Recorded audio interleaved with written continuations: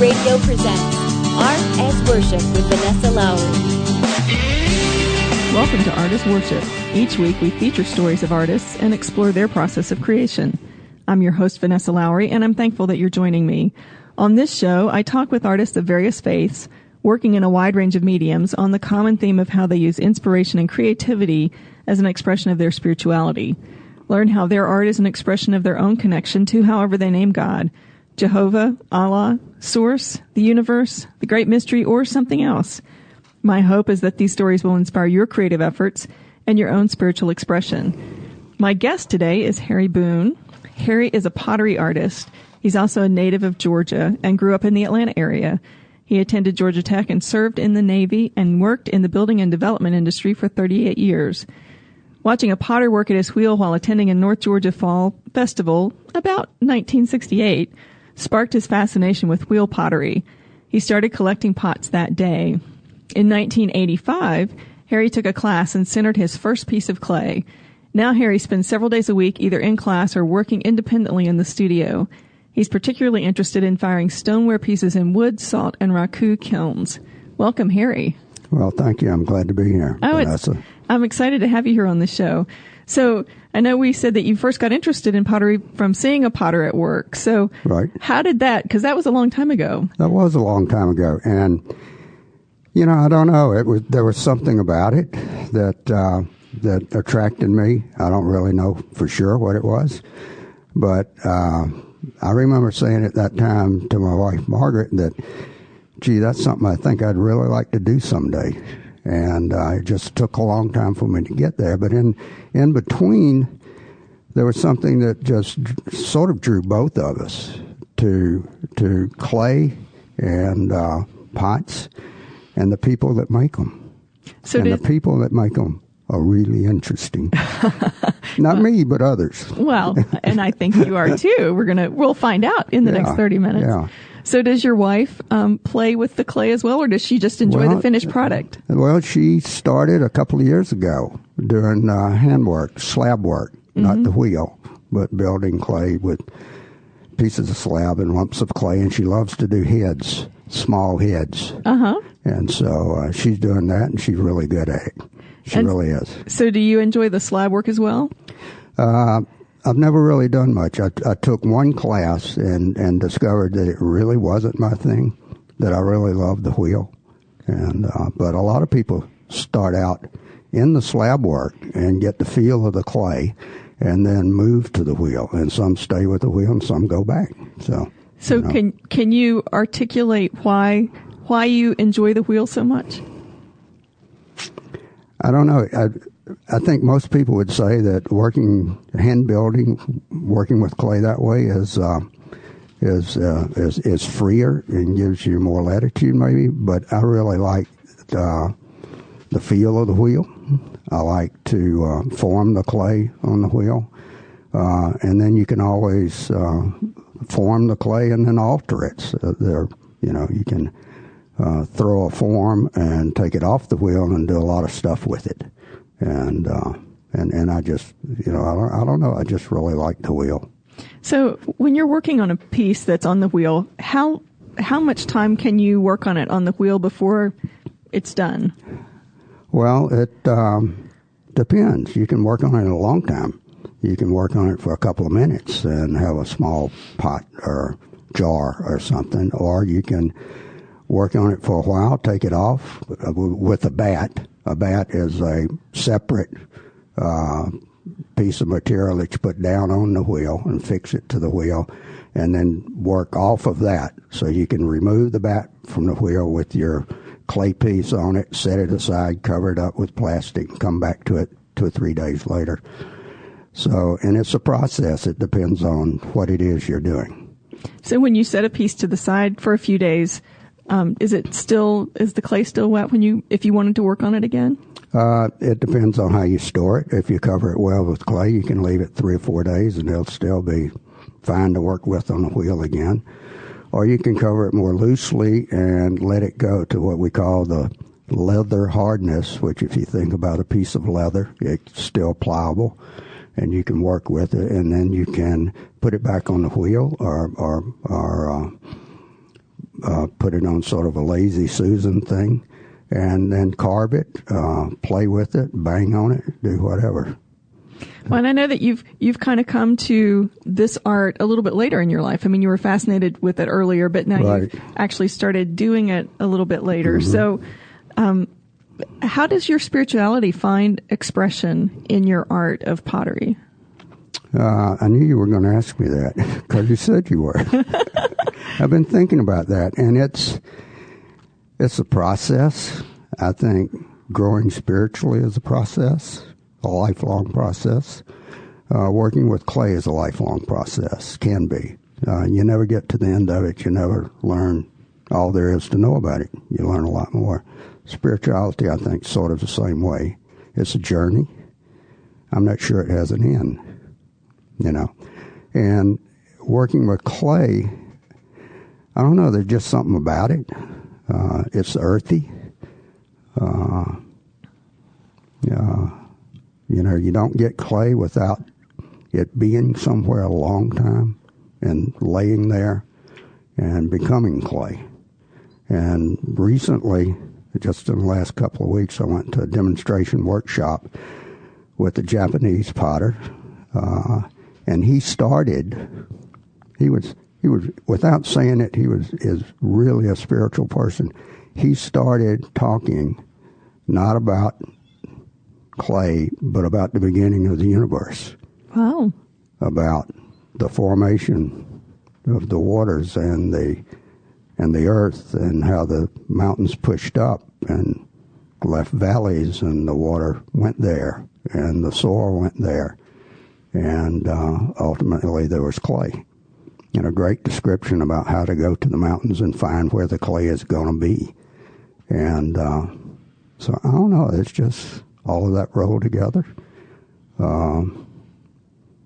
And one of my very early instructors, and this was when I was working, and I was out on job sites, and I would come into class 10 minutes after it started and be all strung tight, really tight, and not be able to center the clay on the wheel, which is what you have to do to start with before you can begin to form it. And she would come up behind me, put her hands on my shoulders, and say, "Harry, you can't center the clay until you're centered within yourself." And if you think about it, that relates to everything you do. So well, and I think that's wonderful, and it leads into my next question, which is, do you have any kind of a process that you use to get centered, to kind of connect to your creativity and the zone of where you're going to work? Some days yes, and some days no. The process for me is just to try to relax and let it happen. Don't push it. I find that if I have a time constraint, that's really bad because I want to finish. And sometimes you just don't need to finish. You need to let it go and maybe do it later, come back to it later. But it's the process of getting yourself centered and relaxed before you try to work with the clay.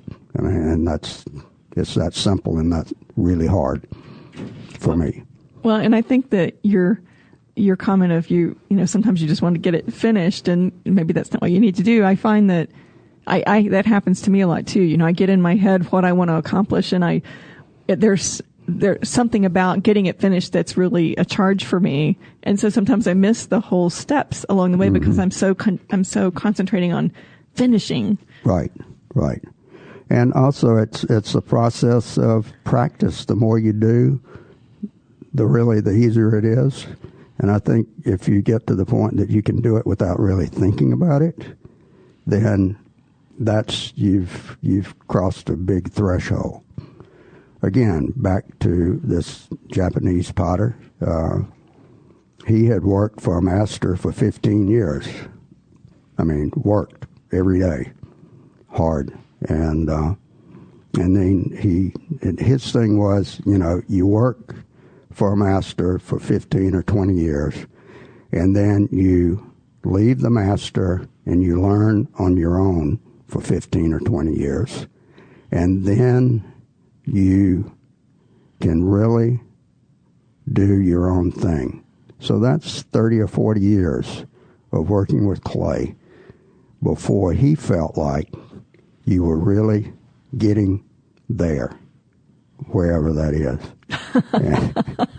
and I mean, he was wonderful. Well, so I don't have that much time. Well, but if you took your first class in 85, so you're getting close to 30 years now. I'm getting close to 30 years, but you've got to understand that there were lots of breaks in there. Yeah. When there was a lot of work, there wasn't much clay. There wasn't much playing with the clay. When there was a lot of construction and development work. That's right. And so there were long periods of time when I didn't didn't sit down at the wheel for 2 or 3 years at a time. So there, but lately I've gotten back into it, and that's, the more you do, the easier it is, and the more creative you can be. So listening to this Japanese master, has it made you want to go find your own clay? Yeah. In fact, my instructor and I are going to do that. Oh, really? Yeah. He talked. He was at that workshop also, and so we talked about that the other day. And I'm going to talk around to some of my friends up in the country and see where they think there might be some clay and around some creeks, and we're going to try that. So you'll just take some buckets and a shovel go get some clay and see what happens. So if you just go get clay from a creek somewhere, do you have to do something different to it than when you buy clay from a store that's already been processed to a certain extent? Yeah, you do. You have to. You need to work with it and get all the roots and stuff like that out of it. And if you're really doing it right, and I don't know if we'll do this, there's a process where you'd put it in a pug mill, and that sort of mixes up the clay, and then you would run it through another device that takes the air out of it, and we'll try to do all that by hand. So it sounds like that there's several steps to the process that maybe you haven't done yet. That'll be an interesting adventure. There are lots of steps to the process that I haven't done yet. And that's the thing about clay. I mean, you can work with it all your life, and there's still something new, something that you don't know a lot about on another tangent off of what you're doing. Or like, I've never mixed glazes. I don't know how to do that. It's like, I don't know, like making a pancake mix. You mix different chemicals together and add water, and you get the glaze. But there's a process to doing that I've not done yet. So that's coming. So do you have a story of creating your art in clay and pottery that has expanded your awareness of God? I really think that God has his hand in everything. I'm not a person that thinks that he's a micromanager, but I think there's something there that leads us to do the things that we do. And, I think that's there, but how it's there, I'm really not sure. That hasn't come to me yet, but it's definitely a part of what I do. So do you have a favorite type of pot that you like to make? Well, right now I'm trying to make tea bowls, and that's harder than you would think. And so, you want to do something like, the tea bowls is supposed to be a certain shape, a certain size, and all that, but still you've got to put yourself into it. So I have a little trouble putting myself into it because I want it to look like the one that's in the picture, and it never does. So it's, but I'm working on tea bowls right now. I love to make teapots. I think the best piece I've ever made, it just came out of the kiln about 3 weeks ago, and it's a little teapot, and it is absolutely beautiful. But that doesn't happen every time. So can you walk us through the process of from start to finish, how you go about making a teapot or a tea bowl? Okay. Clay comes in a bag from the store. Unless you go to the mountains and get it yourself. Unless you go to the mountains and get it and work on it. So you take your clay and you cut off, in this case, about 2 pounds, 2.5 pounds of the clay. You cut it off the big piece with a wire, and you put it on a table and you wedge it, which is sort of like, kneading dough. You wedge it with your hands to get the air out of it. And once you've wedged it, you form it into a ball or so, a cone shape, and you throw it down in the middle of the wheel. And then you center it, which is a process of using both your hands and forcing the clay to the exact center of the wheel so it doesn't wobble. And that's a process within itself. And once you learn to do it, it's really easy, but it takes a little while to learn. And then you sort of, what can I describe? Wind up with like if you cut a softball in half and had the mounded top sticking up. And then you put a hole in it, in the center of it, to start the opening. And you push down to a point that's about 1/4 of an inch from the bottom of the clay. You pull it toward or away from you to open up the center. And then you pull up the sides and begin to form it in the form that you want the teapot to be, whether it's straight up or it bellies out in the center and comes back to a top. And so now you have, and then you, excuse me, and then you, in the opening at the top, you create a gallery for your lid to sit in with your thumb and finger. And so now you have the bowl of the tea bowl. And you cut that off and you set it aside to dry some. And while it's drying, you do sort of the same process to make a spout. And you form the spout. And so now you cut that off, you let it dry, you let them both get leather hard, and you attach, you cut a hole where you want the, you don't cut a hole. You figure out where you want the spout to be, and you draw a circle around the base of the spout on the teapot, and you punch holes so the tea can get out once you put the spout on, and then you attach the spout. And then the other step is you measure the opening to the teapot, and you form through the same process that you made the teapot and the spout, you make a lid for the teapot. And you measure it, make sure it's going to fit. And so now you've got the spout on the teapot, you've got the teapot, you've got the lid, so you need a handle for the lid. And you've either done that when you form the lid or you do it separately and apply it to the lid. So now you've got the whole thing, except you don't have a handle for the pot itself. And so you fix attachments on the teapot, lugs on the teapot for the bamboo handle that's going to go on it after it's fired. You set all that aside and let it dry. And then once it's bone dry, you fire it in a bisque kiln, which takes the rest of the water out of it.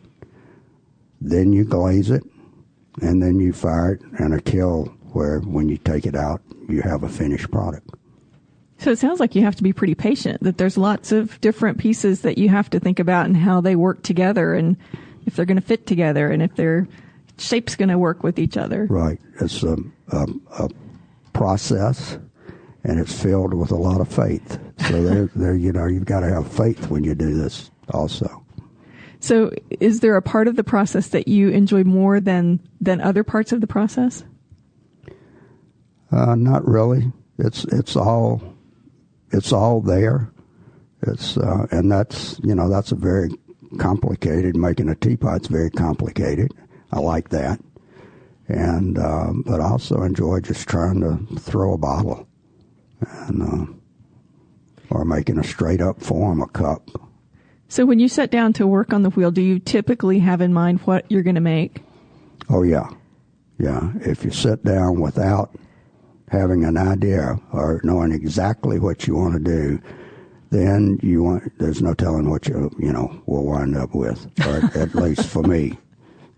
And a lot of times I start out in one direction, and for instance, trying to make a bottle, and all of a sudden I got something that looks bowl-shaped instead of bottle-shaped. So I'll change directions and make a bowl.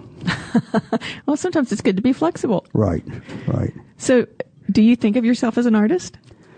I have come to think of myself as an artist, yes, as I've gotten more into it. And because, I'm doing creative work. I've got myself in it, and I think I'm getting better at it. So I think I can call myself an artist. So at what point did you decide to start calling yourself an artist? Well, now that's another question. I think that's a process. I think within the last 2 or 3 years, I could say that, because before that, it was really more just struggling and going to class and not having a good idea, even after all those years, of really what I was doing. And now that I'm spending 2 or 3 days a week in the process, whether that's cleaning up the studio, or assisting firing, assisting loading a kill, all that, I just feel more comfortable with it, and I really have come to think of myself as an artist. Well, and we talked about you started taking classes while you still had a very busy career, right. And that sounded like it was very stressful. Yeah. How did you find that expressing yourself through art affected the rest of your day and the rest of your work? I go back to the centering part. I think that I would get into situations where I would actually think about Chick putting her hands on my shoulders and saying, center yourself. And that really relates to everything I do. And I've taken classes in centering prayer and meditation, and I don't know that I would have done that without being involved in the clay work. And all that works together to, I hope, make me a better person. Well, and my next question was going to be, how has your art affected your spiritual evolution, and how has your spiritual evolution affected your art? Well, I think they're sort of hand in hand. I think I've always had a spiritual side to me. Sometimes it was buried, and other times it's right up on the surface. And so together, again, just working with the clay is kind of an earthy process.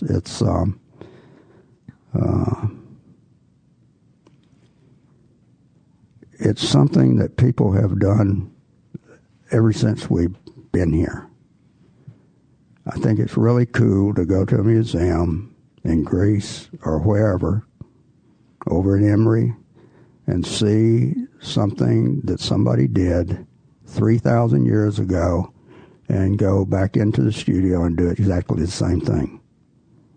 There may be, I'm not sure that there's a new form that hasn't already been done by somebody.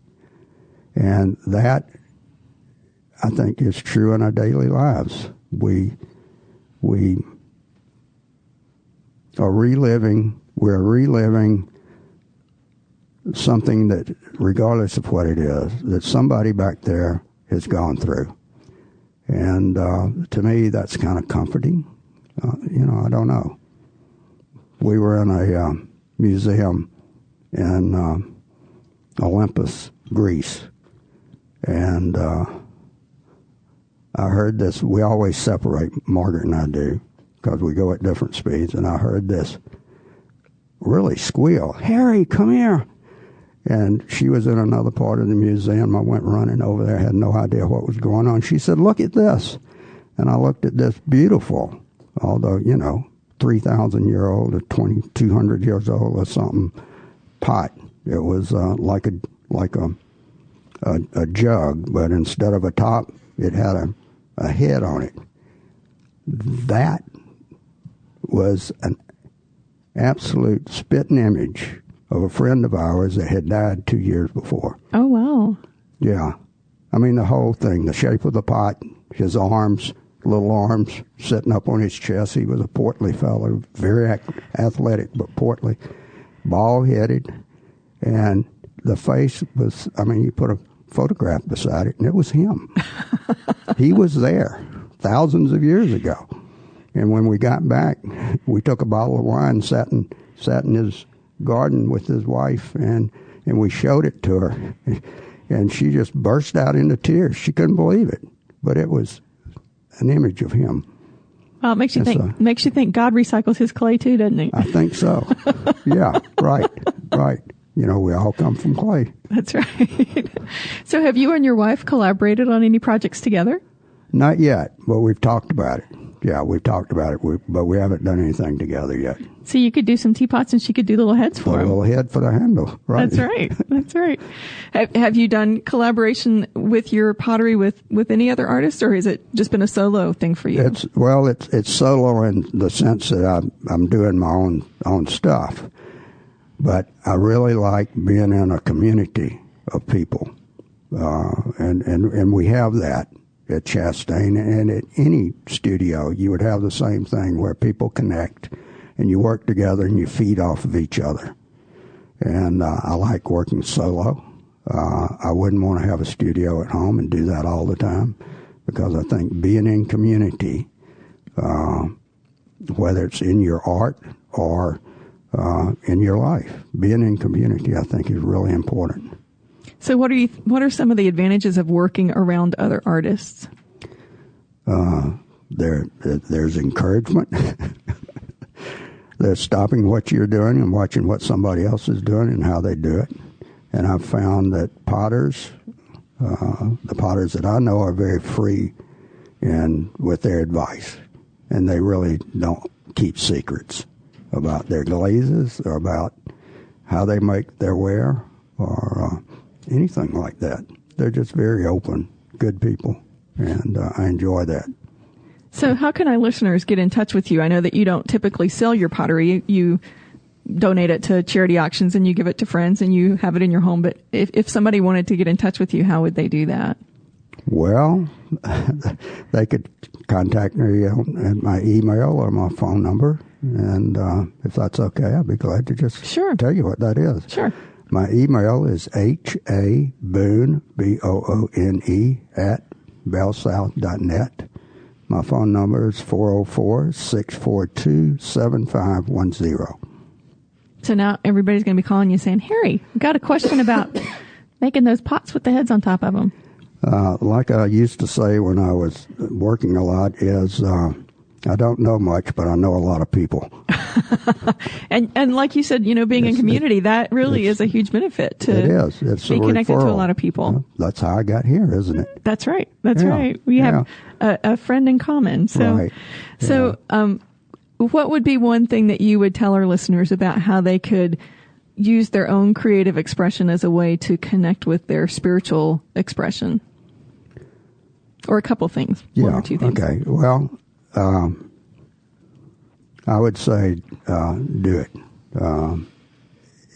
It does. I don't think it matters what you do creatively, whether it's cooking your favorite recipe in the kitchen or planning a party.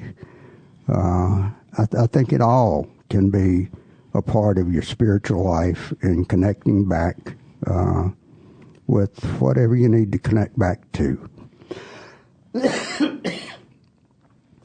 And I really think being in community with that is very important. Excuse me, I've got to get some water. Okay.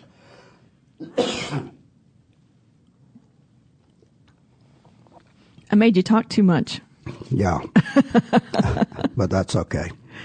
But no, I do. I think it's very important. And just do it.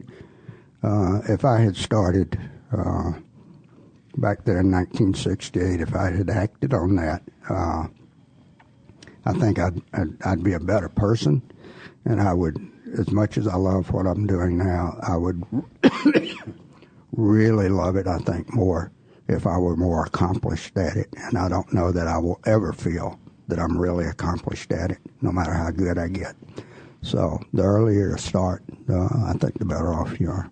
Well, and I think there's something to be said for always having that beginner mindset too. Right. And so that we all, sure. I think a lot of the artists that I talk to feel like there's always so many more things to learn and so much better they can get at everything that they're doing. Right. So, and you're always self-critical. I'll look at something and say, yeah, I don't know about this. I don't know the glaze or the shape or whatever. And I'll set it up and somebody will pick it up and say, oh, God, I really love this. And that's a good feeling. That is a good feeling. That's a good feeling when somebody appreciates what you've done, even though you may not appreciate it. Right. They can see something that maybe you don't see. That's right. Yeah. Well, Harry, thank you so much for being with us today. It really has been an interesting show, and I appreciate you being part of it. Well, Vanessa, I have enjoyed it. I really have. As anxious as I was before I got here, it's been a good experience. And thank you so much. You were very calm through the whole thing. I didn't think you were anxious at all. Can't believe it. Thank you. Well, and thank you to our listeners. I welcome your suggestions and comments on this or any of our shows. You can find links to all of our shows on Empower Radio and on our website, artasworship.net. Please come share your stories of art as worship on our Facebook page, which is facebook.com/art as worship.